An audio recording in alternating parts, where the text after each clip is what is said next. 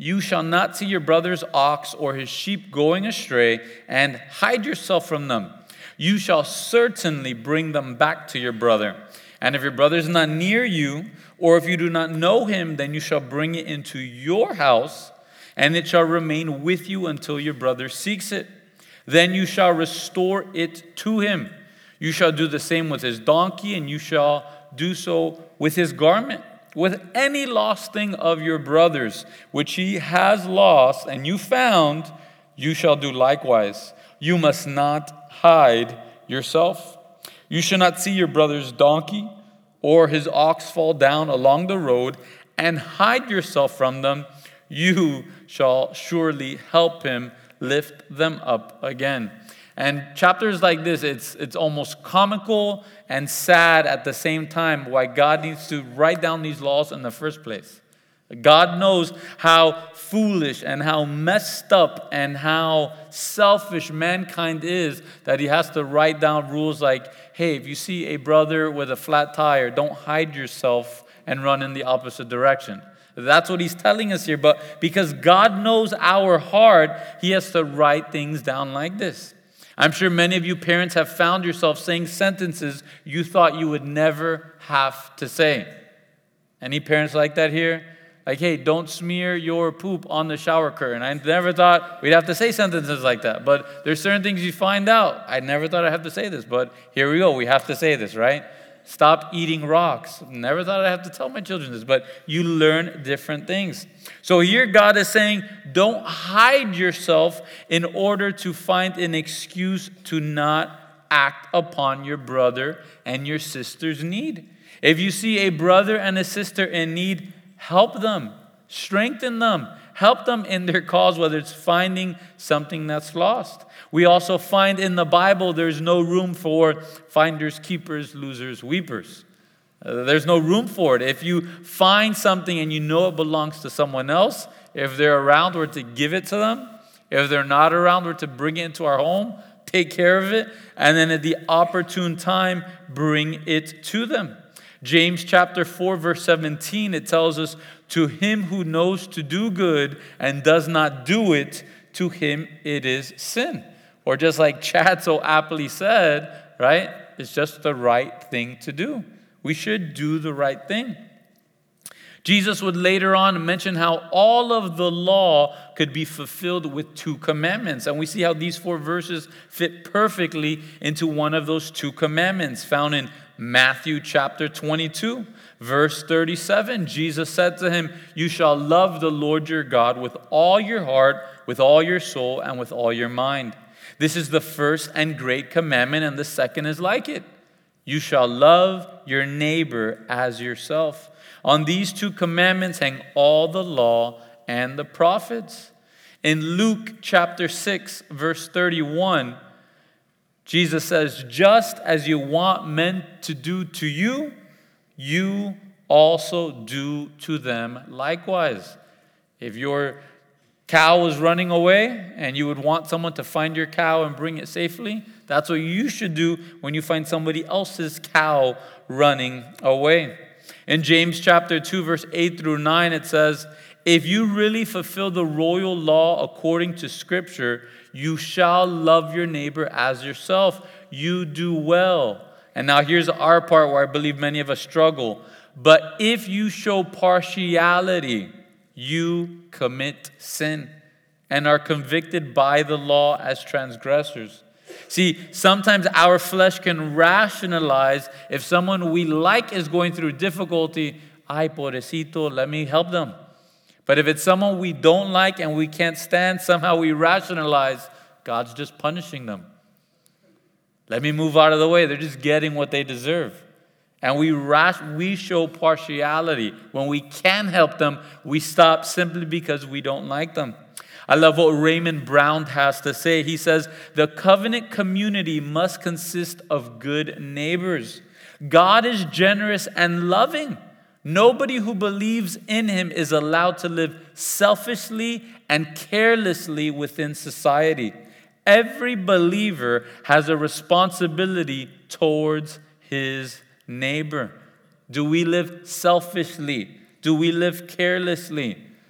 Hopefully no one a part of our church was the one that took all the toilet paper during COVID. You leave some on the store shelves, right? Or are we just living selfishly? It's all about me. It's all about my family. We need to remember that we are called to be different than the world around us. And that's why Jesus aptly calls us the salt and the light of this world. We are meant to be a preserving influence and factor in the world around us. We are to let our light so shine before men that they would see our good works, helping out our neighbors, being a good neighbor, helping others, and glorify your Father in heaven.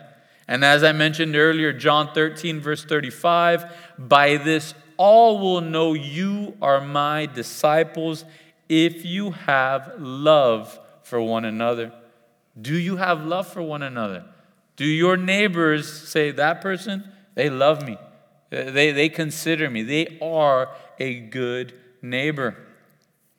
Deuteronomy chapter 22, verse 5. This one sort of stands alone here in this chapter. It says, a woman shall not wear anything that pertains to a man, nor shall a man put on a woman's garment, for all who do so are an abomination to the Lord your God.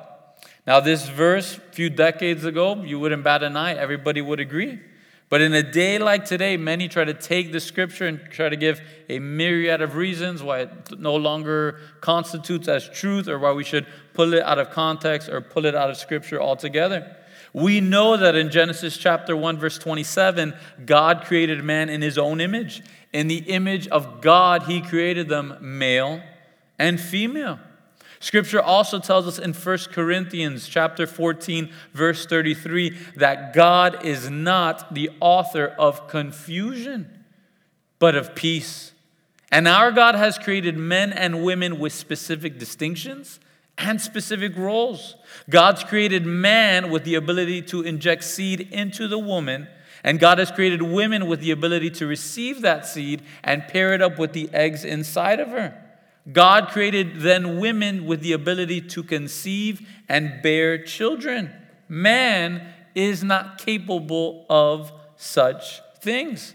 And it doesn't just stop here, but then God creates the women with an ability to feed the baby through her breasts, and then she also has what we call motherly instincts. We call it that. We've called it that for decades, for centuries. A motherly instinct in order to care for and love the children.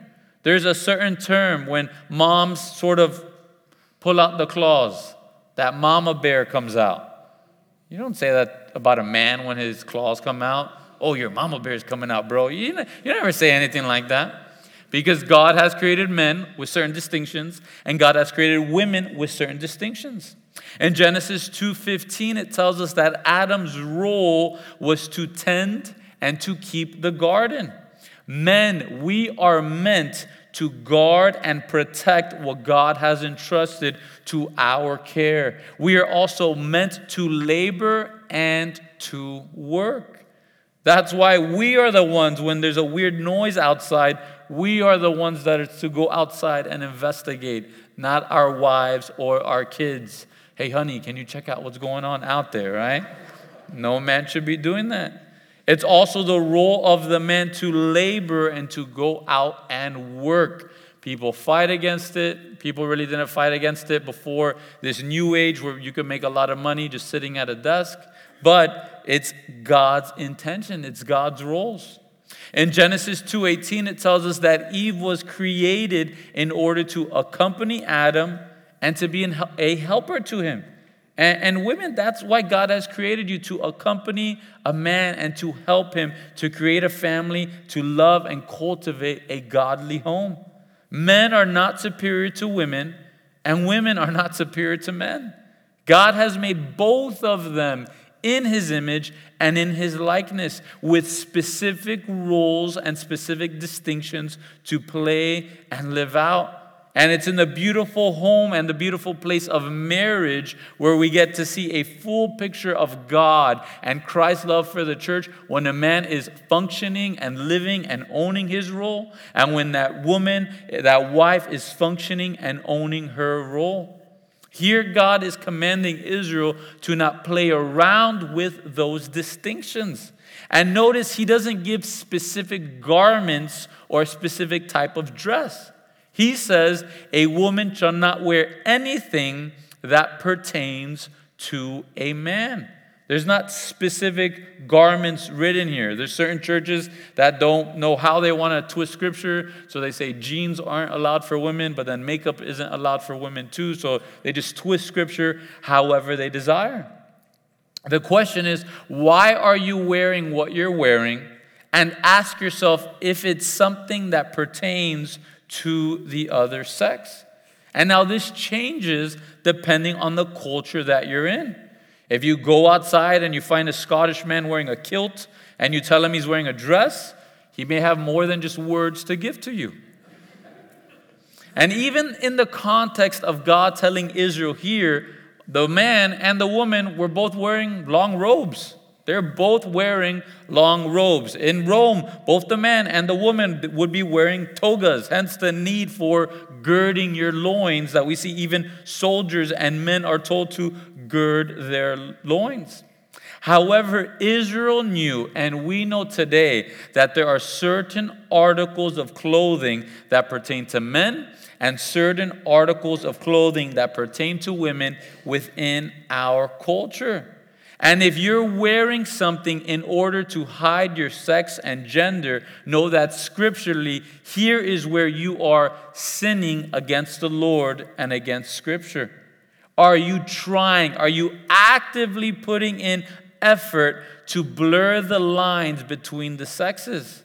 God calls this an abomination and an affront to him, because he is not the author of confusion. If you're born a male, he made you a male. If you're born female, he made you a female.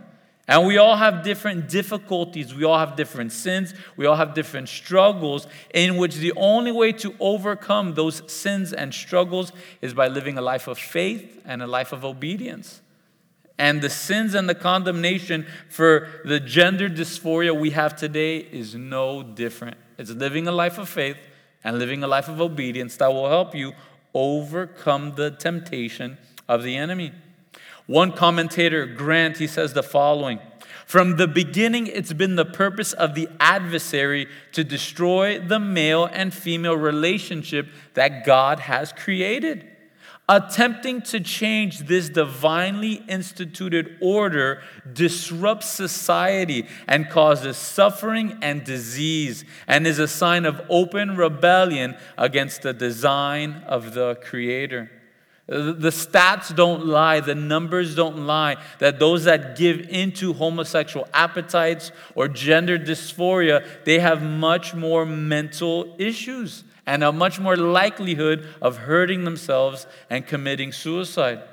Right away, our culture and our world will say it's because of the hatred of other people and the lack of acceptance of other people, but it is not the case.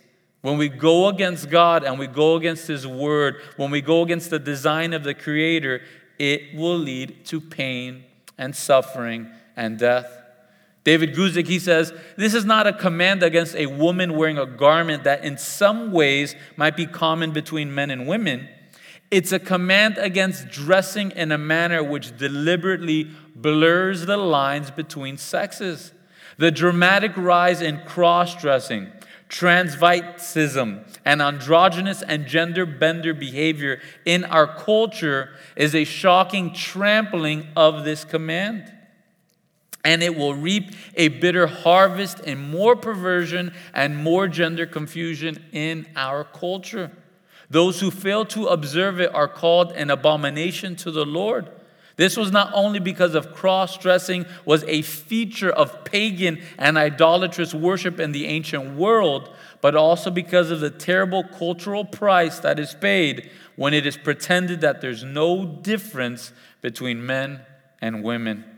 We've seen this in our world. We've seen this in our last 10 years. In the last 20 years of our nation, we've seen the drastic difference that the more we accept these lies and these sins, the more our culture is eroded and the more our nation is falling apart. We can be reminded in Deuteronomy 18, God told the nation of Israel in Deuteronomy 18, verse 12, a couple pages to the left in your Bible, depending how big or small the print is in your Bible, but a couple pages. It says, "For all who do these things are an abomination to the Lord. And because of these abominations, the Lord your God drives them out from before you. You shall be blameless before the Lord your God. For these nations which you will dispossess listened to soothsayers and diviners. But as for you, the Lord your God has not appointed such for you." And that's the question we must all ask ourselves as believers. Are we just going to act like the world and the pagan world around us? Or will we stand and say, "But as for you, but as for you, but as for me and my house, we will serve the Lord"? And if you think it's that God is angry just at the LGBTQ plus community, know that in a moment, God's going to wreak havoc on any type of sexual immorality, adultery, sex before marriage. All of it is wrong in the eyes of God. All of it. God doesn't hold back any punches. Sex is meant for one male and one female that are married and under their marriage. That's it. Now we go to birds and birds' nests and moms and baby birds and eggs. I don't know why, but that's what happens. God bless you. Verse 6 and 7. "If a bird's nest happens to be before you along the way, in any tree or on the ground, with young ones or eggs, with the mother sitting on the young or on the eggs, you shall not take the mother with the young. You shall surely let the mother go and take the young for yourself, that it may be well with you and that you may prolong your days." So you're not allowed to eat fried chicken with scrambled eggs at the same time. Animals are created to be in submission to mankind. But that does not mean that mankind should be cruel to animals. There's no need for greed, and we need to see God's desire for us to feed our own families and yet be kind to animals.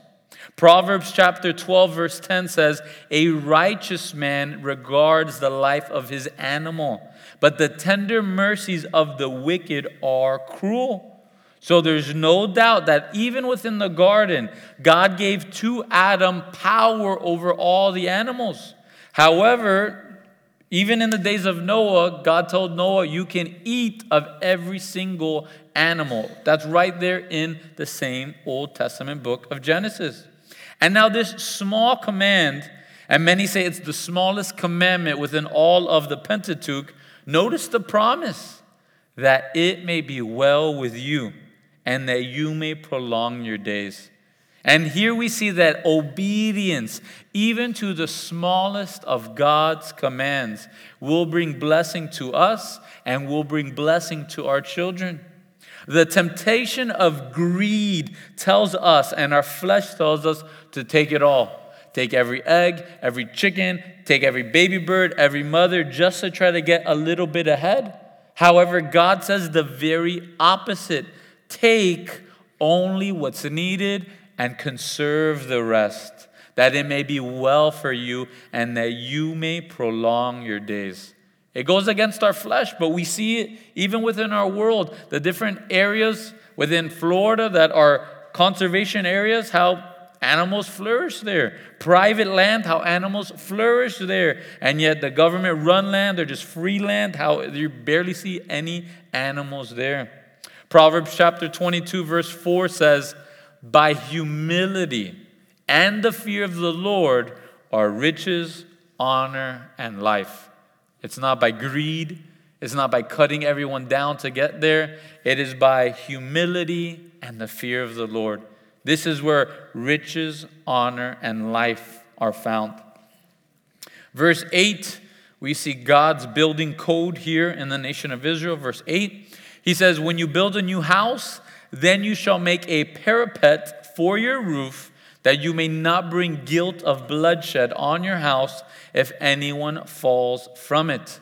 How many of you know what a parapet is?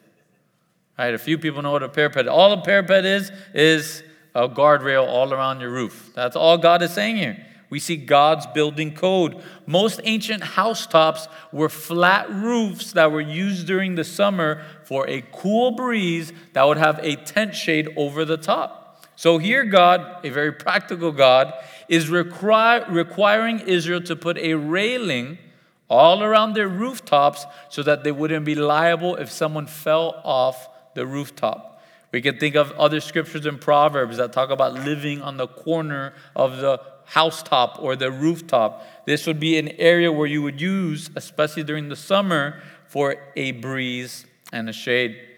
Verse 9 through 11, you shall not sow your vineyard with different kinds of seed, lest the yield of the seed which you've sown and the fruit of your vineyard be defiled.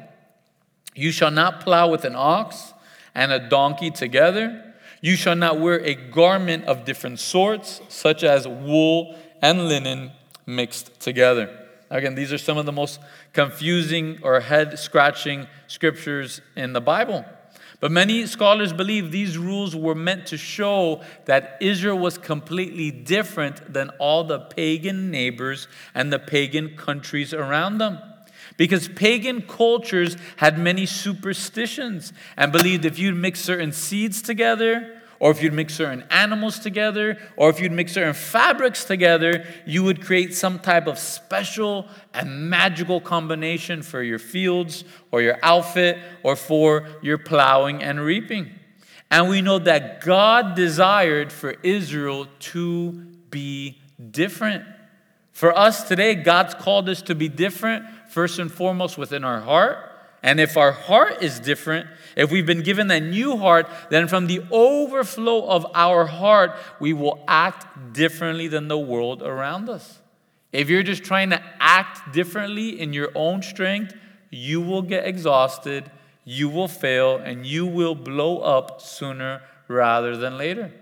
But if you've had that change from the inside out and you're abiding in the Lord, you can and will be different than the world around you.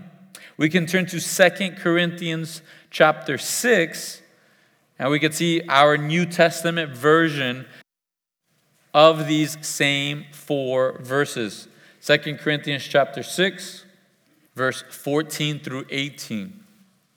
And it tells us here, do not be unequally yoked together with unbelievers. For what fellowship has righteousness with lawlessness? And what communion has light with darkness? And what accord has Christ with Belial? Or what part has a believer with an unbeliever? And what agreement has the temple of God with idols? For you are the temple of the living God. As God has said, I will dwell in them and walk among them. I will be their God, and they shall be my people. Therefore, come out from among them and be separate, says the Lord. Do not touch what is unclean, and I will receive you. I will be a father to you, and you shall be my sons and daughters, says the Lord Almighty. And just as the Lord wanted Israel to look different and be different and live differently, whether it came to their dress or the way they planted seeds or the way they plowed in their fields, God has called us to live differently as well. How God tells us that whatever we do, do all in the name of the Lord. Everything we do, our work ethic is a form of worship to the Lord our God. We can think of the New Testament, how Jesus is the one who plants the field of wheat, and it is the enemy who comes and throws the tares in at night. And here we see the command to not have oxen and donkeys plowing together in the field. And oxen and donkeys have different strides, they have a different height, and this would make it extremely uncomfortable for these animals to wear a yoke and plow a field. I thought this was very interesting, something I thought I'd never read in a commentary, but Robert Jameson, he says the donkeys, from feeding on coarse and poisonous weeds, has a fetid breath. That word fetid is just a nice way to say has stank breath. It has a strong, unpleasant smell of breath, which its yoke fellows seek to avoid. Wives, now you got someone that you can relate with, right? Not only as poisonous and offensive, but it would produce leanness or, if long, death. And hence it has been observed always to hold its head away from the donkey and to then only pull with one shoulder. Zach, why are you reading this weird part of the commentary? What is the point of this? You see, oxen and donkeys have a different diet. And what's poisonous to the ox is not poisonous to the donkey. And thus their diets affect what comes out of their mouths.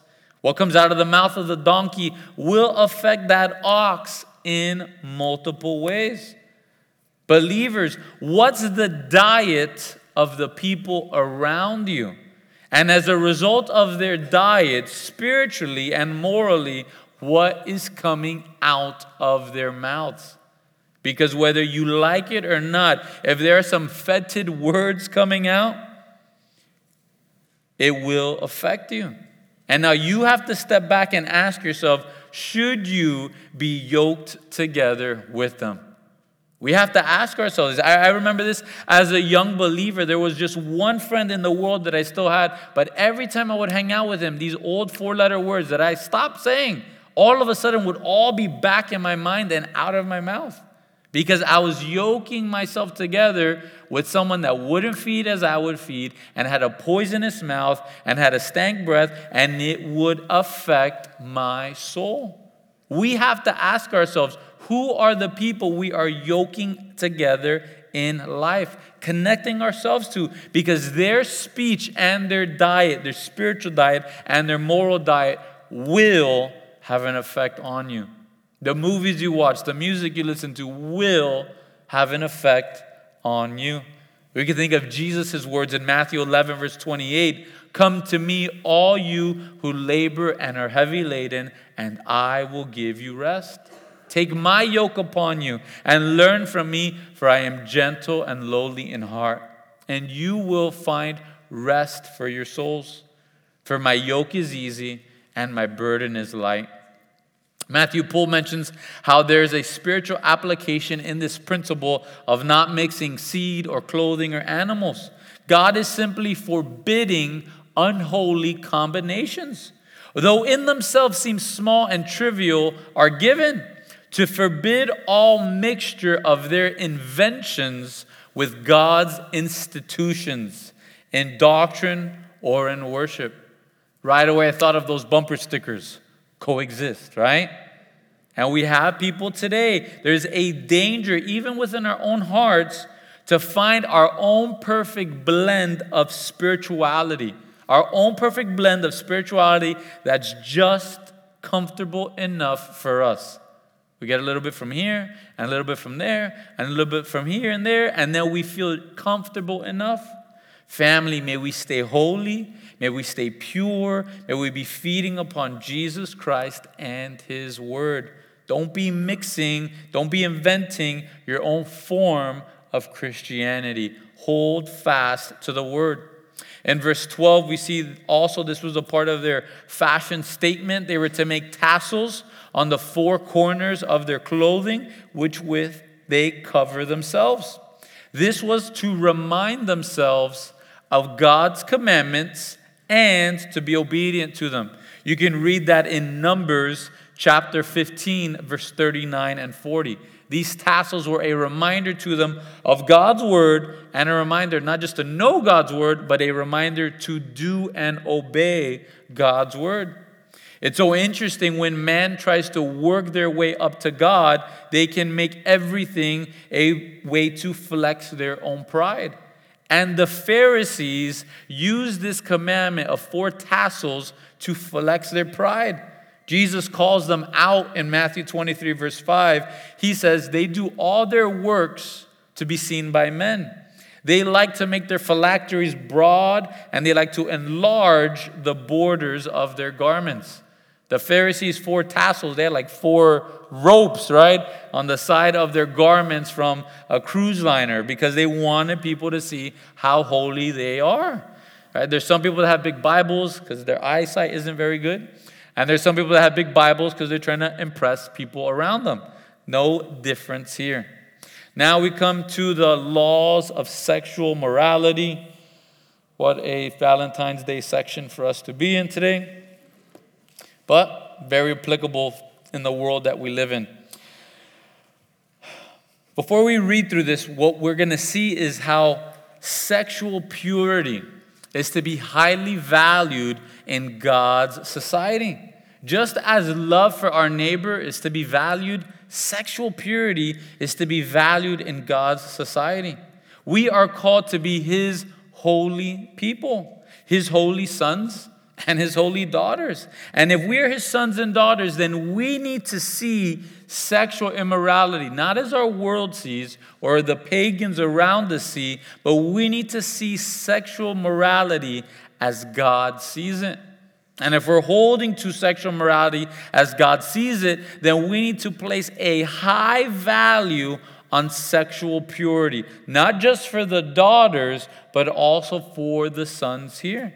Because it's found all over Scripture. In Exodus chapter 20, verse 14, it's one of the 10 commandments. You shall not commit adultery. Then Jesus tells us if we're just going with our eyes and our mind and our heart, we can commit adultery and sexual immorality. We can turn quickly to 1 Thessalonians chapter 4, and here we see Paul's letter to a church that is filled with believers, and there's nothing new under the sun. 1 Thessalonians chapter 4, verse 1, he says, "Finally, brethren, we urge and exhort in the Lord Jesus that you should abound more and more, just as you received from us how you ought to walk and how you ought to please God. For you know what commandments we gave you through the Lord Jesus, for this is the will of God."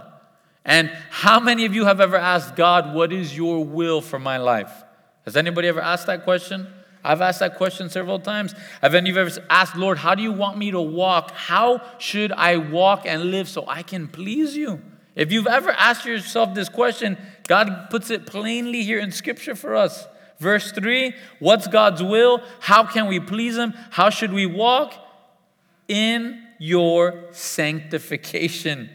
That you should abstain from sexual immorality. That each of you should know how to possess his own vessel in sanctification and honor, not in passion of lust like the Gentiles who do not know God, that no one should take advantage and defraud his brother in this matter.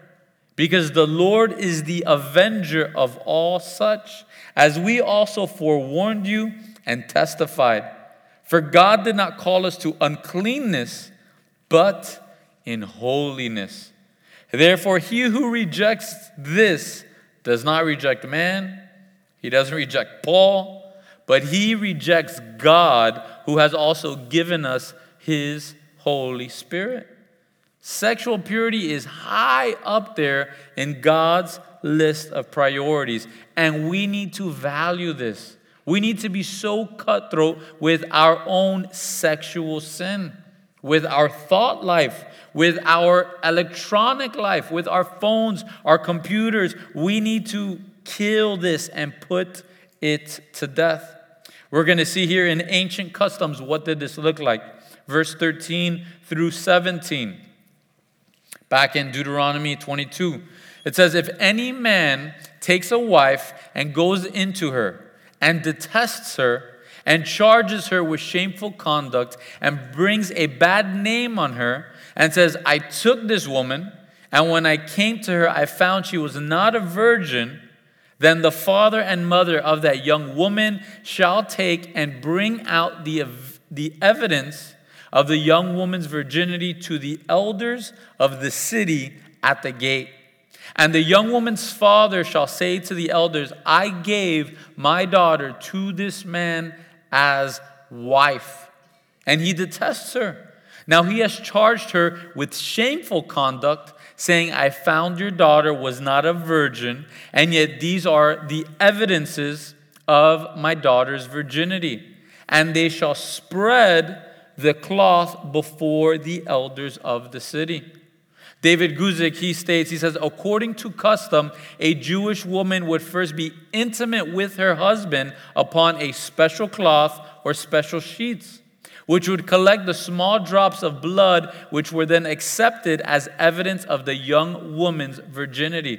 This blood-stained cloth or sheets would then become the property of the married woman's parents, who would keep it as the evidence of the young woman's virginity. And this custom is still practiced in some Eastern cultures even today. How can we apply this today? Number one, parents, know that you have an amount of responsibility for your young daughters. You are responsible for her purity. All the parents here, we're responsible for our daughters. There are Christian men that say, oh, that's on my wife. That's above my pay grade. No, man, that's on you. It's on the husband and on the wife, on the father and the mother to keep and hold the purity of that young girl. And we see that parents of, it says specifically, young women are still somewhat in charge of protecting and guarding this young woman even in marriage.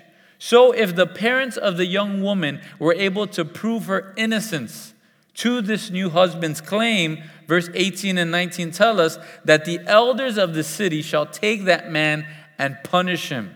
And they shall fine him 100 shekels of silver and give them to the father of the young woman, because he has brought a bad name on the Virgin of Israel.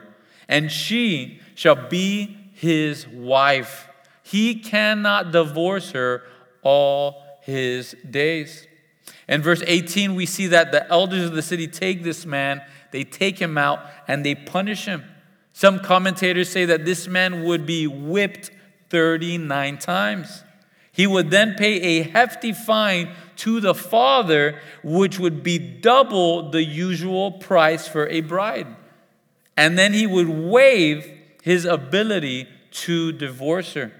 Many of us read this portion of Scripture and we say, man, qué pena, what in the world is going on here? This huge mess. Know that we don't see any historical record of this actually taking place. So perhaps God's instituted all these rules and this heavy punishment as a deterrent to these types of situations. Of some man thinking he can get this good big idea that if he doesn't like the sex, he can divorce the girl and get away from her. However, in verse 20 and 21, but if the thing is true and evidences of virginity are not found for the young woman, then they shall bring out the young woman to the door of her father's house, and the men of her city shall stone her to death with stones, because she has done a disgraceful thing in Israel, to play the harlot in her father's house. So you shall put away the evil from among you. Now, normally, stoning and this type of execution would take place outside the city. But once again, God's view of sexual holiness is so great that this execution would take place right on the front entryway of the parents' home for all of the neighbors to see. Again, something so very and strong to think about for the young women within the city when they consider the prize and the price of their virginity and of their sexual purity. And oftentimes, a girl being able to come to marriage with her virginity, it all is linked to her value of herself and of her sexual purity. And parents, dads, you have a big role to play in that. How much she values herself, how little she values herself. And each girl's going to have a different baseline, but the dad can aid and help that. and the dad can greatly destroy and erode that. We see that there's great consequences to sexual sin. If this girl had played the harlot while she was living in her father's house, there was a great price to pay. This would also be a shame for the father and the mother for the rest of their life. So it's also a deterrent for the mom and dad to make sure they're doing their best to make sure their daughter is pure as long as she's in her care. For the parents here, how much do we care of our daughter's purity? How much do we care of our son's purity? Again, you got to be living under a rock if you think just giving them a phone without any type of protection or any type of checking in, of knowing the passcodes, of knowing what they're watching, and you're thinking, of course, they're only looking at Bluey and Disney Plus, and that's all they're watching on there. We live in a wicked, wicked world and society where men and women have to literally flee sexual lusts on their phone. They are actively seeking out whom they can devour. And today, even though the consequences for sexual sin don't look like this, there are still great consequences for our sexual sin for both the men and the ladies here. The wages of sin is still death, and there will be an ongoing separation process for the rest of your life. Because that's what sex was created for. Sex, like males and females, were created and designed by God to not only procreate, to not just have a good time in marriage, but to create a special bonding, a special fellowship, and a special joining within marriage. We can turn to 1 Corinthians chapter 6, verse 15. 1 Corinthians chapter 6, verse 15. All the husbands, don't get any ideas. Don't start elbowing your wives or anything like that for Valentine's Day. 1 Corinthians chapter 6, verse 15. What is the point of sexual intimacy? It tells us here, do you not know that your bodies are members of Christ? Shall I then take the members of Christ and make them members of a harlot? Certainly not. Or do you not know that he who is joined to a harlot is one body with her? For the two, he says, shall become one flesh. But he who is joined to the Lord is one spirit with him. Flee, run away from sexual immorality. Every sin that a man does, it's outside the body. But he who commits sexual immorality sins against his own body. I believe even in science today, it's shown that whoever you're having sex with, you have a bit of their DNA with you for the rest of your life. And when we have sex outside of marriage, even virtual sex, you're joining your body, your emotions, your memories, your mind, and your senses to different people. And the craziness of the technology that we have today is you have people bonding their emotions, their memories, their minds, their senses to thousands of different people in their lifetime. If you commit this sex outside of marriage, you will then have to battle with all of these emotions and all of these memories that your mind and your senses will bring to you for the rest of your life. It's a battle. So why would you want to add ammunition to the enemy's arsenal? That's why it's so important to be holy as he's holy. To see sex not something that the world has created, but something that God has created for one husband and one wife in their marriage. And there's no doubt that in Christ we are a new creation, but we must know that there's still consequences for not doing things God's way. The man after God's own heart, David, the man who asked and repented, and God granted him his repentance and still called him a man after his own heart, still had grave consequences for his sexual sin. There's a statement that always rocks me to my core and scares me, and I keep praying for me. Again, stay away from anything like this. There is a stain that stays. And sexual intimacy outside of marriage is a stain that stays with you the rest of your life. We're new creations in Christ, but there are consequences for this. Verse 22, back in Deuteronomy 22, it says, if a man is found lying with a woman married to her husband, then both of them shall die. The man that lays with the woman and the woman. So you shall put away the evil from Israel. Now we know that no one was able to be put to death unless there was 2 or 3 witnesses. So someone crying out loud that someone else has committed adultery, this is one reason why just both parties would be put to death in order to protect this he say, she say type of situation. We can also be reminded in the New Testament how the woman caught in adultery, just how evil and wicked the Pharisees were to throw this woman at the feet of Jesus. And yet, where was the man? Where was the man involved? The Pharisees had a double standard in which they were trying to trap Jesus. But God, and we know Jesus Christ, has no double standard. He hates partiality. In adultery, both have sinned, so both will pay the penalty of death. And why is this? So you shall put away the evil from Israel. Once again, these heavy consequences, though rarely executed, would be a huge deterrent for sexual promiscuity. Sadly, today, sexual promiscuity is what's out and on display.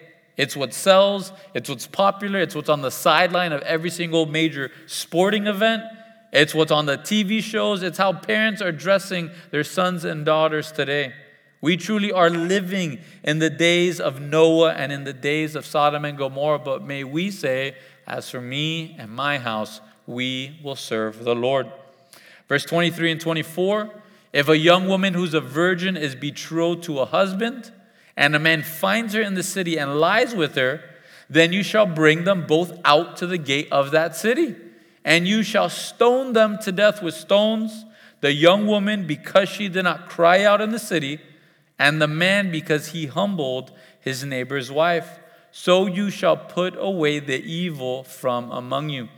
We see here a distinction between this sin committed in a city and this sin committed out in a rural territory.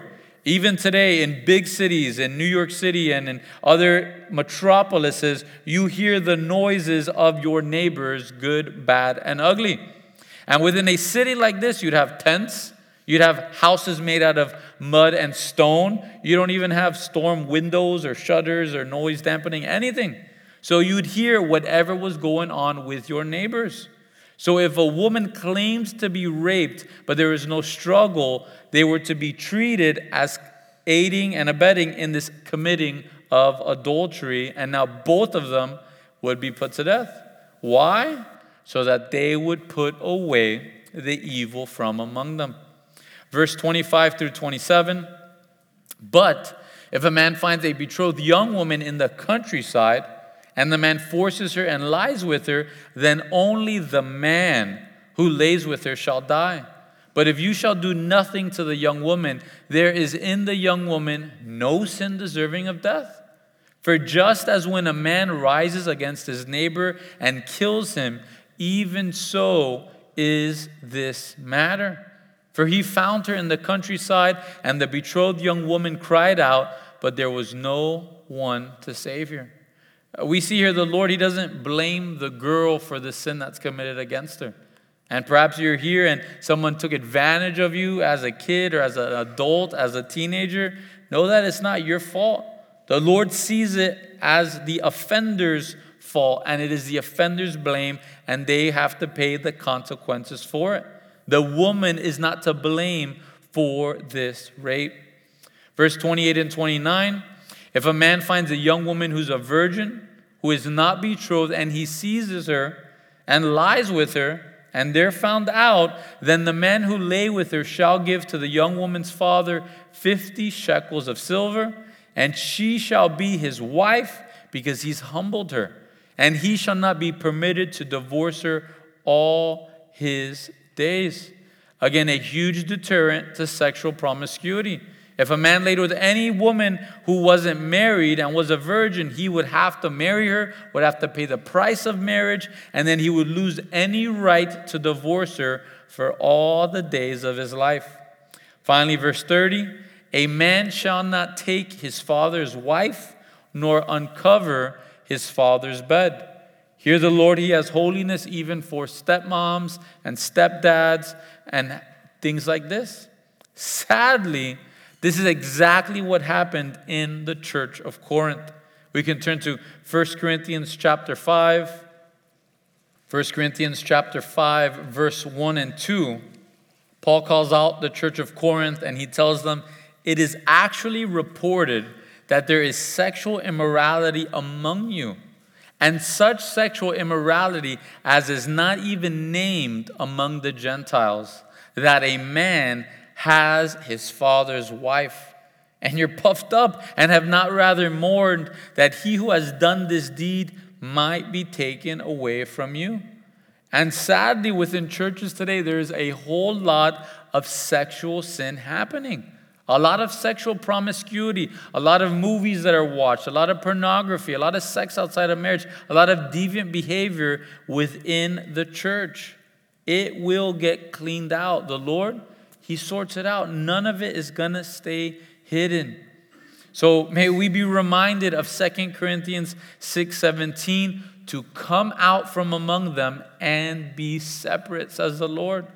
Don't touch what's unclean, and I'll receive you. I'll be a father to you, and you shall be my sons and daughters, says the Lord Almighty. If you've been fighting, hey, keep the good fight up. Keep the good fight up. Don't let anybody lie to you or tell you different. Don't let the loneliness of Valentine's Day be a temptation to you. Continue to fight the good fight. And if you've lived a life and lived a past where you've been bombarded by sexual sin, or sexual sin has defeated you for a large period of time, and it's a great part of your past, you should be reminded of Jesus' interaction with the woman caught in adultery. In John chapter 8, verse 10 through 12, worship team, you guys can come up, but in John chapter 8, Jesus had raised himself and he saw no one but the woman. Jesus, he fended off all of the Pharisees. He fended off all the accusers, all the people that were trying to twist the word of God. He defends this woman. He defends this sinner. And he says to her, woman, where are those accusers of yours? Has no one condemned you? And she said, no one, Lord. And Jesus said to her, neither do I condemn you. Go and sin no more. Then Jesus spoke to them again, saying, I am the light of the world, and he who follows me shall not walk in darkness, but have the light of life. Hey, if you've struggled with sexual sin in the past, let it die right here, right now. I struggled with that in the past, part of my history, put to death. It's done, finito. We keep wrestling, we keep fighting, but that part is dead to me. You can come to Christ and he says, hey, I don't condemn you. However, go and sin no more. For your past, you've come, you've asked for forgiveness. I don't condemn you for what's happened in the past. But from here on out, go and sin no more. If we say that we're following Jesus, if we're saying we're Christians, we're a little Christ following him and living with him and abiding in him, then we are to not walk in darkness, but we have the light of life. So hey, let's all stand. We'll close in prayer. We can all stand and close in prayer. And just remember to stay pure. Stay holy. You won't regret it. You'll have a ton of regrets if you go the other way. If you're obedient to the world and the sexual promiscuity and not a big deal to watch this or go out with this girl, go out with this guy, you'll have a ton of regret. But if you stay biblical, you won't have any regrets. So Lord, we thank you for your word, Lord. We thank you that we love, Lord, only because you first loved us, Lord. Lord, I just pray that tonight, Lord, each of us would sense, Lord, just greater depths of your love towards us, God. Lord, help us to really understand what true love looks like, Lord. The sacrificial aspect of it, Lord, the putting ourselves to death, Lord, the being a servant to others, God.